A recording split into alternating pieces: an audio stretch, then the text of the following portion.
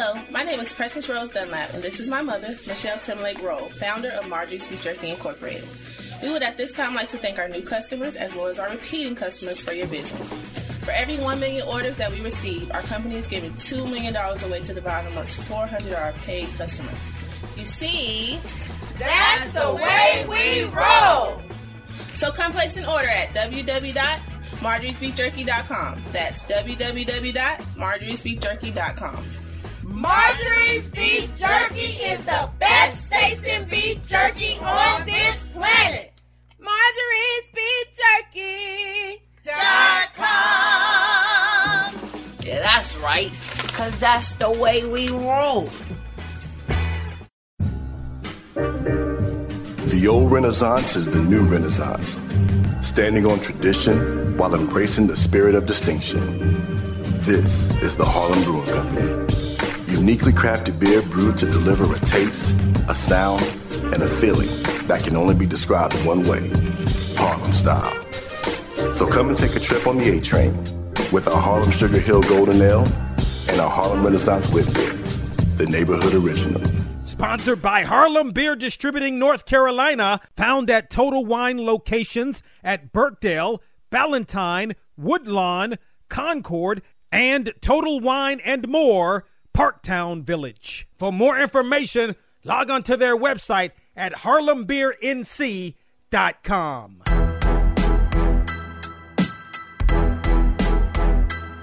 You've got it locked to the HBCU Football Daily Podcast for today, Tuesday, November 2nd. I'm Donald Ware, and a couple of things I want to get to. It's Takeaway Tuesday here on the HBCU Football Daily Podcast. A couple of things I want to get to today on the podcast. So we have our first coaching casualty of the season, Donald Hill-Ely, now former head football coach at Alabama State, relieved of his duties. And it's one of those things. It's a tough thing, right? Like I'm definitely not a proponent of coaches being released during the course of the season. But I'm also feel like Alabama State has to do what Alabama State has to do. I mean, I don't know if there was something inside of the program, if there was an issue with maybe if the players weren't happy. And a lot of times I think that's, I think you have to look at those things. Like if, at the end of the day, you look at Alabama State, and Alabama State's 3-4 right now. But I think more importantly, this comes after Alabama State loses the Magic City Classic. It's the fourth time in a row, because you go to 18, 19, 20, 21, the fourth time in a row that Alabama State has lost the Magic City Classic. And this is one of those rivalries. You look at rivalries in college football, and a lot of times those rivalries and the losses or the wins can dictate, a lot of times what happens to various coaches. You can look at Ohio State and Michigan.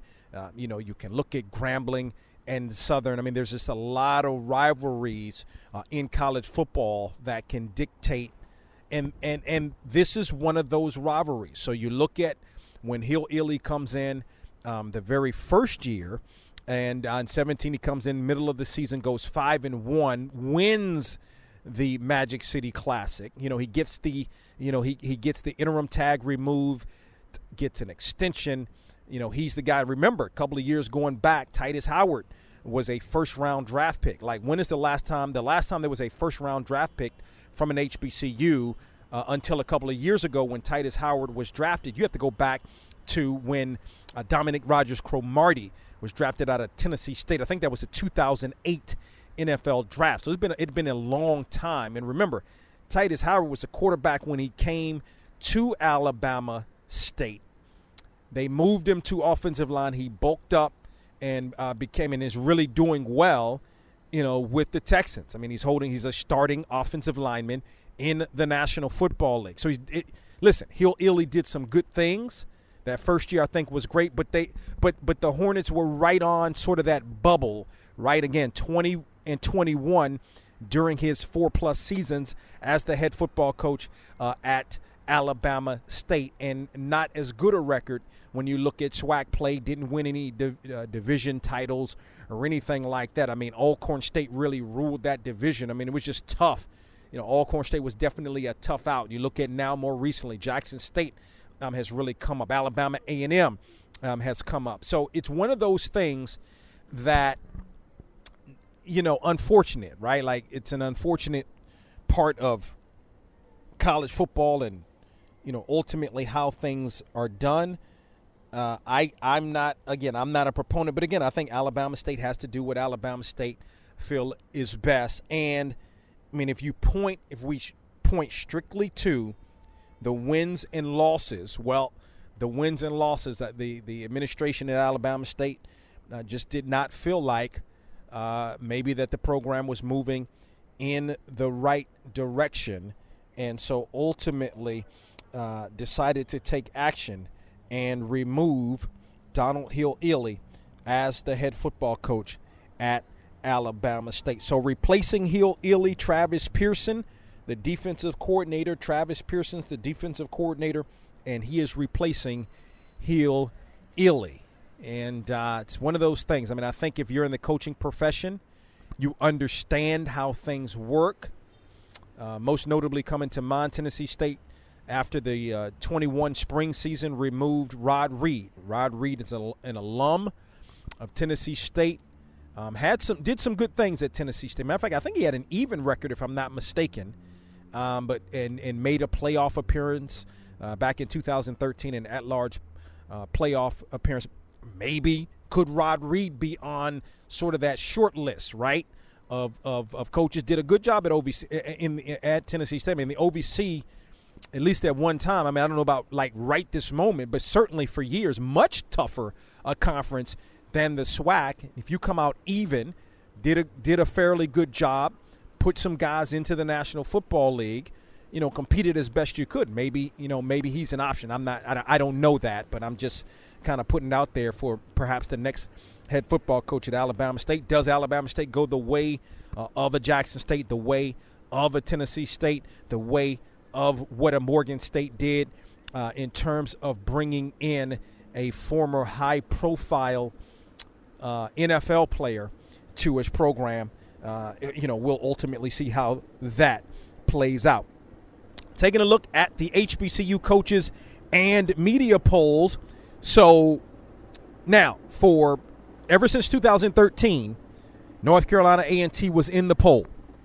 Since 2013, North Carolina A&T had been in either one or both of the polls. That is no longer the case after 89 weeks.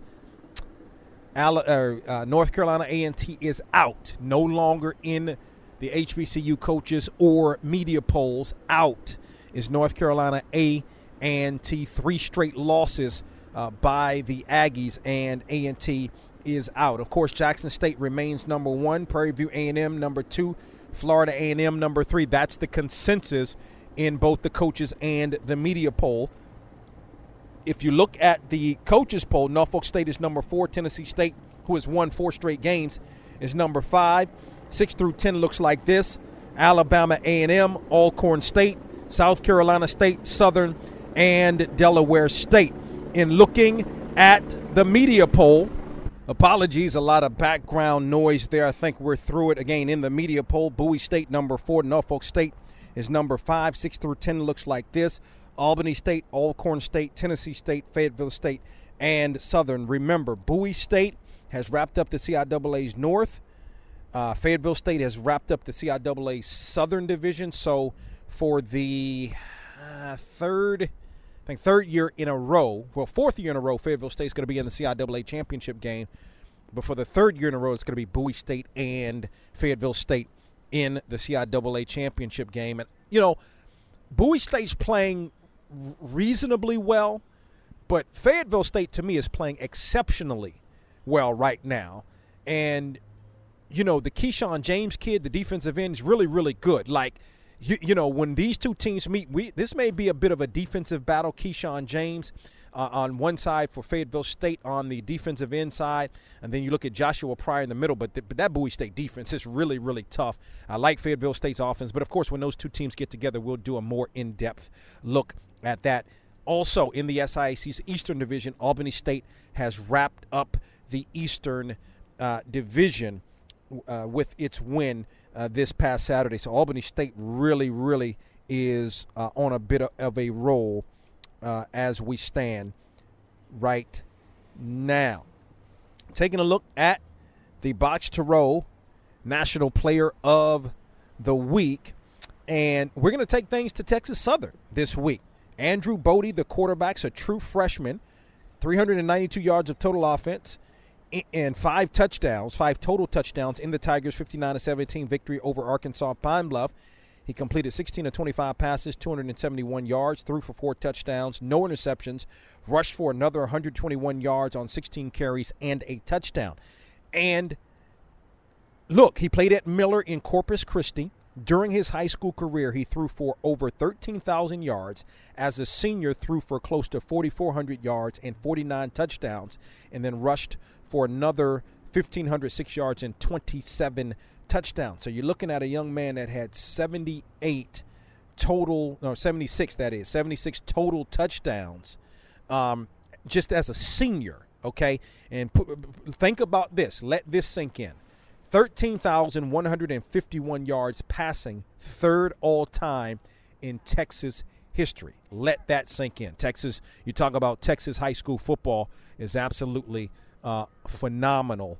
And so for that young man to be third all-time is a big deal. So that's going to wrap it up for today's HBCU Football Daily Podcast. Again, if you missed the scoreboard, if you missed the HBCU coaches and media polls, you can log on to our website at boxtorow.com. If you missed our player of the week and all of the accolades surrounding him, log on to our website at boxtorow.com and check that out. Don't forget to tell a couple of friends about the HBCU Football Daily Podcast. Talk with you later.